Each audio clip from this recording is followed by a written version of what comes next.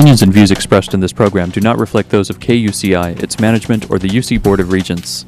To find out more about this talk show or other talk shows broadcasting on KUCI, log on to our website at kuci.org or check out the latest program guide.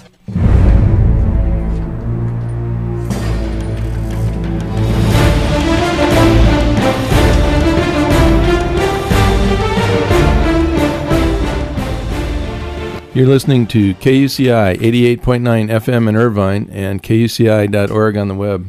Welcome to Privacy Piracy. I'm Lloyd, I'm the show's engineer, and your host is Mari Frank. Mari's a local attorney and certified information privacy professional. She's the author of several books, including Safeguard Your Identity, From Victim to Victor, and The Complete Idiot's Guide to Recovering from Identity Theft. She's testified many times in Congress and the California legislature on privacy and identity theft issues. And you may have seen her on Dateline, 48 Hour, CNN, NBC, ABC, O'Reilly Factor, and many other shows, including her own 90-minute PBS television special, Protecting Yourself in the Information Age. To learn more about this radio show and our great guests, please visit kuci.org/privacypiracy. Hey, Mari, what's our show about today? Lloyd, today our show is about privacy in the afterlife, and that is not something we've talked about before. But I was reading this great article in the Daily Journal and the name of it was In the Age of Email, Online Privacy in the Afterlife. And so I found this article. I thought it was fascinating, and I invited Carl Szabo to join us. He is... I'm going to tell you all about him right now. He is policy counsel for NetChoice, and you can find out more about him, obviously, at our website at kuci.org/privacypiracy and netchoice.org. But let me tell you a little bit about him. Carl, as policy counsel, Carl analyzes tech-related legislative and regulatory initiatives which are relevant to online companies. And he monitors and analyzes federal and state legislation, including online taxation and privacy issues. And before joining NetChoice, Carl was an intellectual property attorney at the law firm of Wildman, Harold, Allen, and Dixon, where he advised clients on privacy, internet e-commerce, and contractual matters. And he also worked at the law firms of Venable and Arnold and Porter. Before law school, Carl started at the Federal Trade Commission on the staff of the Commissioner Orson Swindle, where he helped create and implement the FTC's Consumer Information Security Outreach Plan, and he assisted the White House in establishing the National Strategy for Cybersecurity. So you can find out more about him, as I said, at netchoice.org, and we're going to find out more about what the great work he's doing. And he's coming to us all the way from beautiful Washington, D.C. So thank you, Carl, for joining us. Thanks for having me, Mary. Well, this is an interesting subject about privacy in the afterlife, isn't it?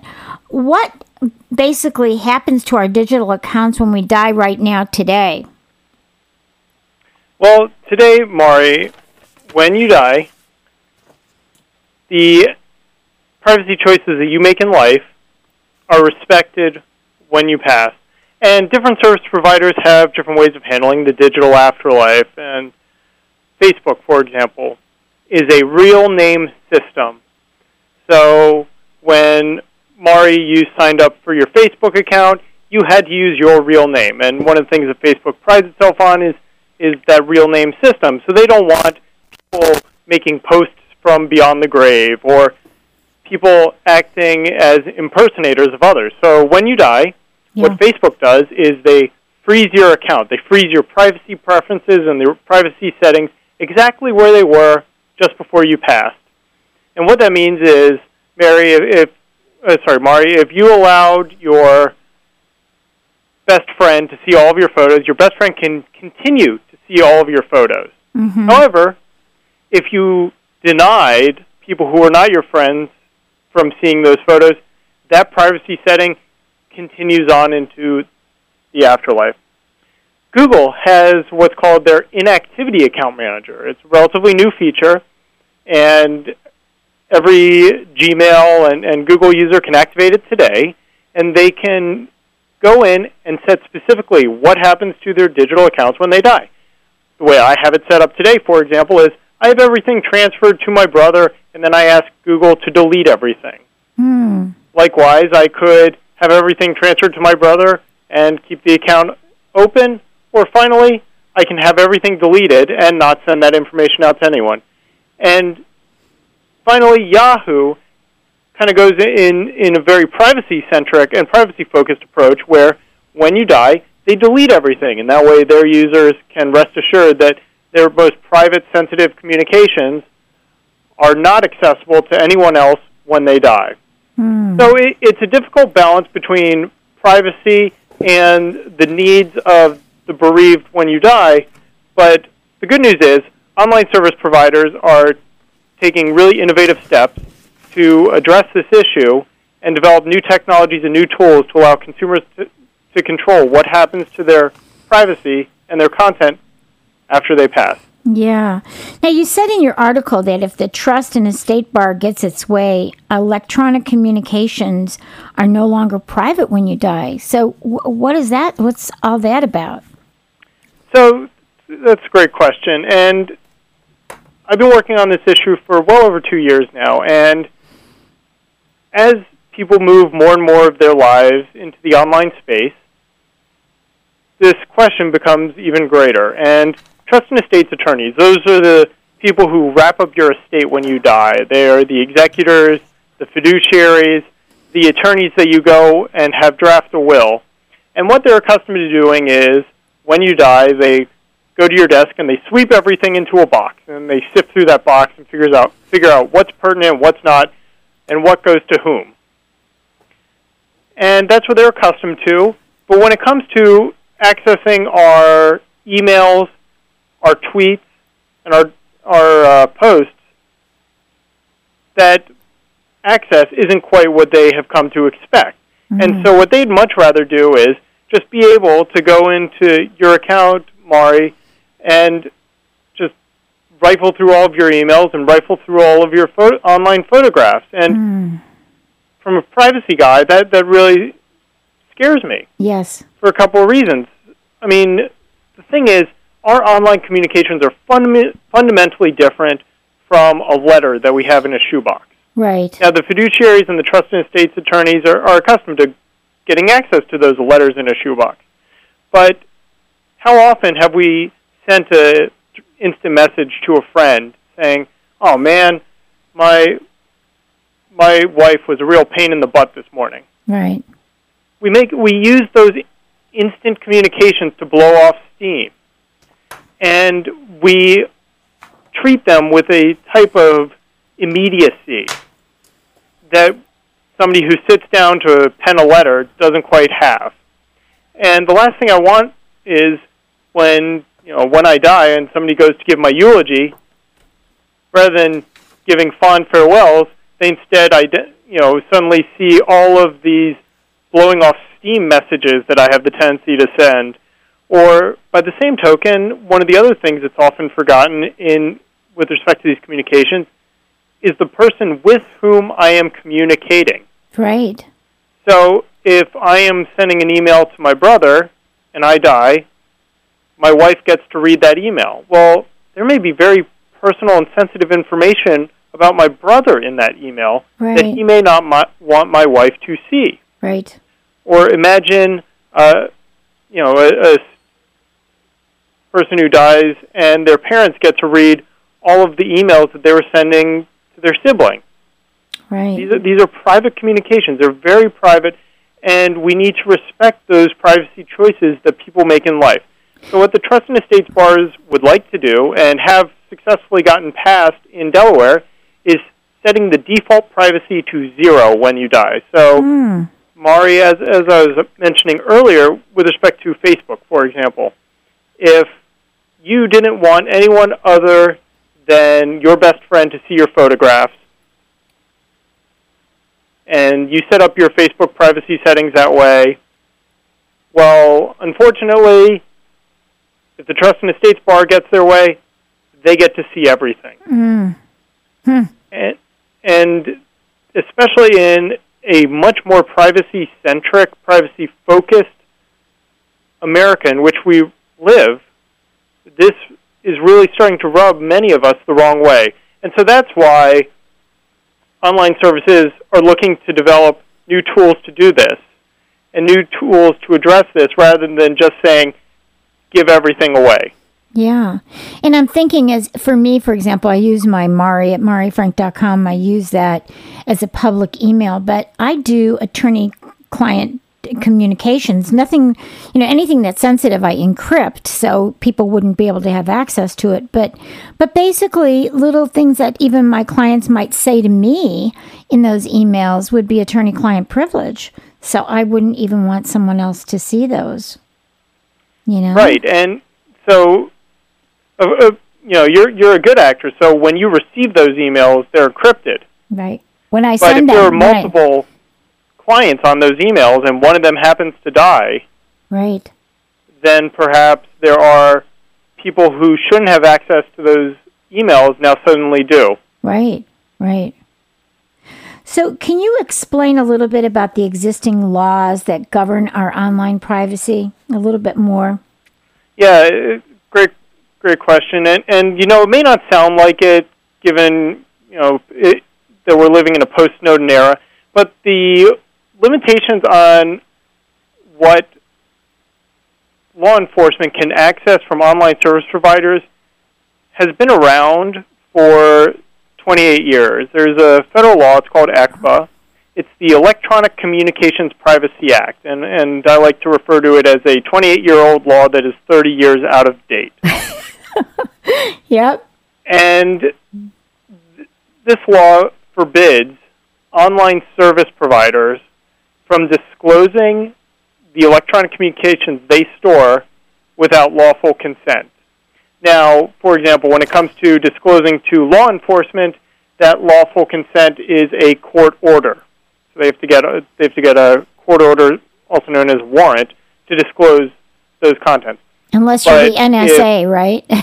Exactly. That's a whole nother issue right there. Right. But if if when you die, your fiduciary wants to get access to your account, Mari, then they need lawful consent before, let's say Yahoo can disclose the contents of your Yahoo Mail account. Mm-hmm, mm-hmm. And this is a very strong protection on your privacy. Right. And Congress felt so strongly about the importance of this privacy, that when they wrote the law, they said that if an online service provider, and by online service provider I mean your Googles, your Facebooks, your AOLs, your Yahoos, the people with whom you use for your online communications, right, if they disclose this content without lawful consent, then they themselves are liable to anyone who is harmed by that improper disclosure. So, for example, I mentioned earlier, I was having an email with my brother, and my wife now gets to read that. Well, if in that email I say, hey, Aaron, my brother, hey, Aaron, I'll meet you at the beach. I'm bringing your anxiety meds, and I'm bringing Steve's heart medication. Mm-hmm.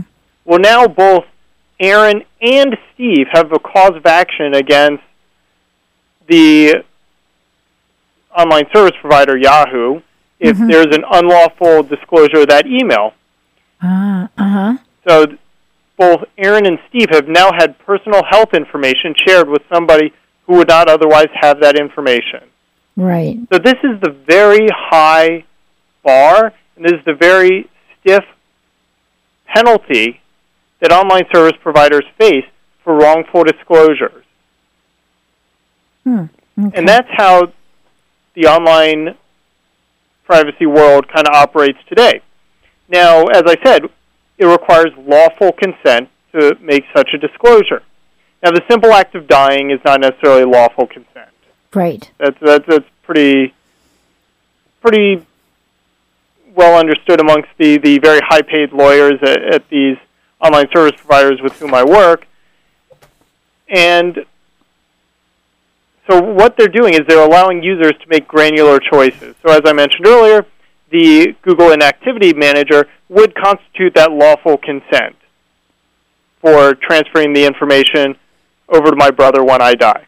Right. The terms of service into which you enter could also represent that lawful consent. And then, since many of your audience members are probably thinking to themselves, oh my gosh, what's going to happen to my stuff when I die? One of the steps that they can take is to explicitly put into their wills the name of their online accounts, right, and state explicitly to whom those accounts may be, the contents may be given to. right. So in my will, for example, I have it explicitly written that carl.szabo@yahoo.com will go to my brother. And that is a good avenue for all people to look at. Right. But or you can just say, I want it deleted. Right. That's exactly it, too. Yeah. And if you want it deleted, that is a fantastic way to protect those communications. As I mentioned earlier, just imagine somebody giving a eulogy at your funeral, and rather than saying how wonderful a person Mari is, they instead start reading these emails that you would not want anyone else to have seen. Right, right. So do these laws also go to, I guess it would go to if I have my computer, but everything is up in the cloud, I mean, that's another thing, to have everything that I would have up in the cloud, whether it's a different cloud than Facebook or one of the social networks or LinkedIn, I could then mention even that I want that cloud to be deleted, right? That's correct. And ideally, that's a big fiduciary, issue. when they go to execute your will, will abide by that. So whenever I look at the state laws, and these state bills that are moving, one of the things that I look to first is, how does that state bill treat the terms of service agreement? And by terms of service agreement, that is the I agree button that you click when you join up with a service provider. Right, which most people don't even read. Exactly. I'll agree with you there. Most people don't read it. But you click I agree, but then you go in and you get to do these individual settings, or maybe that a service provider like Yahoo will delete everything when you die, and you want that to happen when you die. So in Delaware, those terms of service agreements into which you enter are void. Wow. And so the users who specifically go to Yahoo because they know they'll delete everything, they lose that right. Or if I go in today and set my privacy settings in my Google Inactivity Account Manager to delete everything when I die, and the law goes into effect tomorrow, those choices are obliterated. What I like to think is that users, in general, if they're anything like me, they write a will and then they just put it in a filing cabinet or a safe deposit box and never really look at it again for a very long time. Right. However, when you're signing up with these services, or today after your listeners hear this, they think, oh, I'm going to go activate these settings on my Facebook or my Yahoo accounts, they're more likely to do that and make those changes than they are to update a will. Yes. So most likely, the agreement that you have with your service provider is the one that you want, and it's the one that should control. So whenever I look at these bills, I think that they should respect the terms of service agreements first, and then look to the will. However, Delaware is written upside down. Oh, my goodness. So let's talk a little bit about, how about online banking? What are the rules with regard to family access to those accounts? So the family access to online banking operates the same as it would with corporeal banking. So just because I open up a PNC Bank account doesn't mean my money is no longer digital. I can still go to a PNC Bank. I can still withdraw physical cash. I can still even write out physical checks, even though that is becoming less common. So the good news is, with respect to online banking and online transactions, those rules remain the same. So, when I die, my wife can go to PNC Bank with a copy of the death certificate and the other appropriate documentation, just like she would have 20 years ago, and she will be able to close out the account, withdraw the money, and or have it transferred. Okay. Now, there is the question of identifying those bank accounts, because as we move into paperless statements, that sometimes becomes a bit more difficult. Right. The good news is what's called the outside of the envelope information isn't really covered by ECPA. So the outside of the envelope information is the to and from lines on the outside of the envelope. So what can happen is, when I die, my wife can put in a request to see, with whom I was communicating, and she'll see, oh, Carl got an email from PNC Bank. I should go talk to PNC Bank and, go close out that account. That way we can help families and fiduciaries identify the accounts and close them out. Right. Yeah, it's a challenge with everything out there in the cloud and people not getting their paperwork, so it doesn't even come to the mailbox, and that could be a challenge. So let's go back a little bit to that Delaware law, because you had said that the Uniform Laws Commission helped craft the Delaware law. What is that Uniform Laws Commission? So the Uniform Laws Commission is a group of state-selected commissioners. California has 4 or 5, and they get together and they come up with model legislation.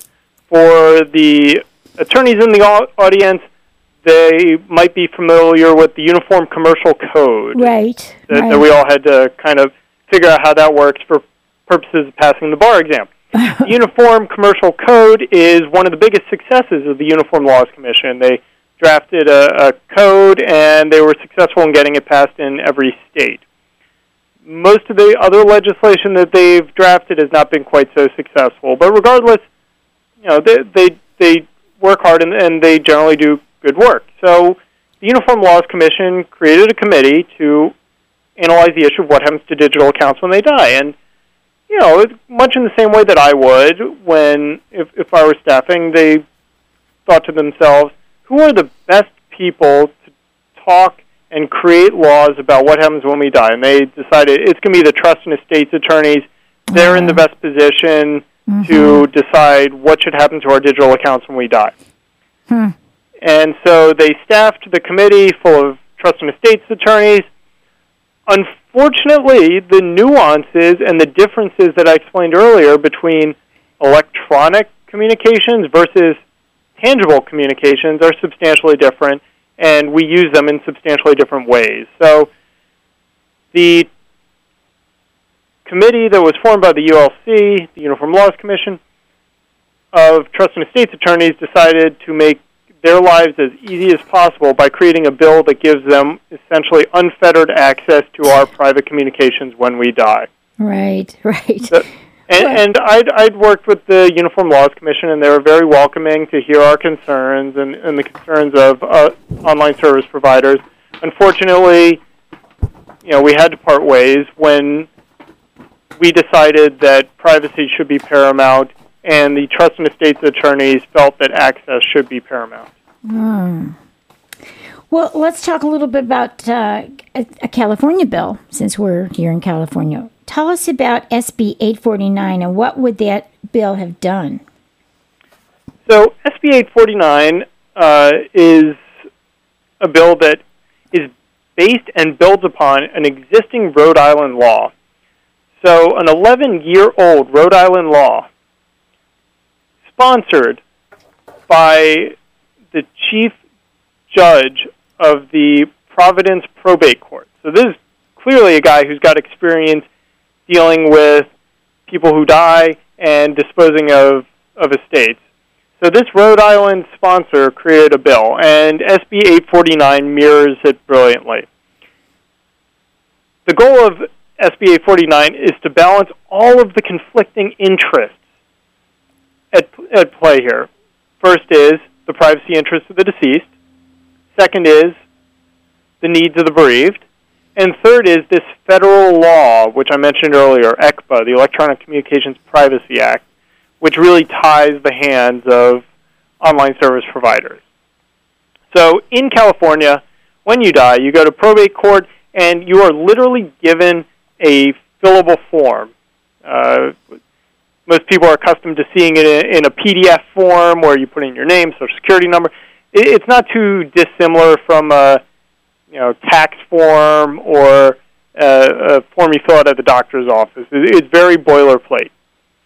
So what 849 would have done is added a small box on that form so that when you go and fill out this form with the probate court, you are getting a court order designating you as the executor, as an agent under the Electronic Communications Privacy Act. That way the online service providers can provide this information without violating federal law.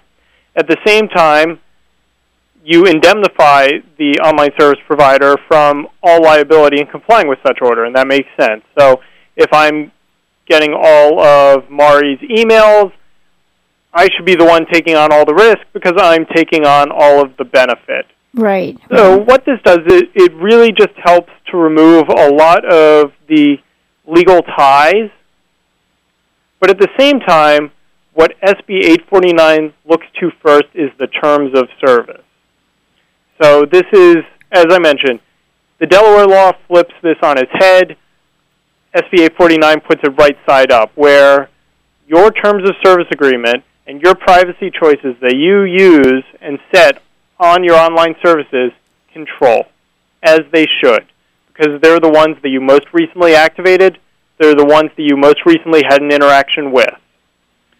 And that's going to be really important for people who don't pay attention to those kinds of, when they sign up for an account, that they don't pay attention to the privacy policies or the changes in terms of service.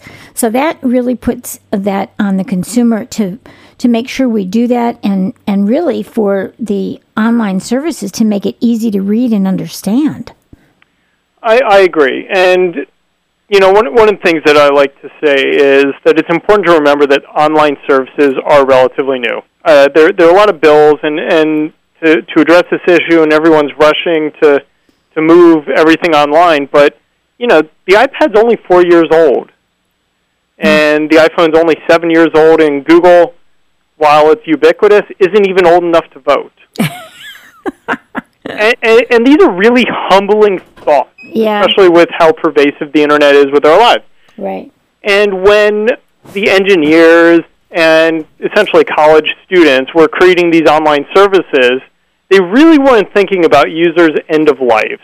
So they didn't necessarily bake in a lot of this technology into these tools. However, as I mentioned at the top, the good news is that we are moving quickly to give consumers the choice, controls, and privacy settings that they have come to need, want, and expect. Well, that is a perfect way to end because we are just out of time now. So why don't you give your website so people can find out more about what you do and your organization, and then it'll be time to go. Great. Well, listeners can find out more information at netchoice.org, netchoice.org. And NetChoice is an e-commerce trade association of leading online e-commerce companies. Terrific. And we will have you back again, Carl. Thanks so much for joining us. Bye-bye. Thank you. Thanks for having me. You've been listening to KUCI 88.9 FM in Irvine and KUCI.org on the net. I'm Mari Frank. Join us every Monday morning at 8 a.m. right here on KUCI, and visit our website at KUCI.org/privacypiracy, where you can see our upcoming guests, download podcasts, and listen to archived interviews. Also, write us emails about what's important to you about privacy in the information age. Thanks. Stay private. The opinions and views expressed in this program do not reflect those of KUCI, its management, or the UC Board of Regents.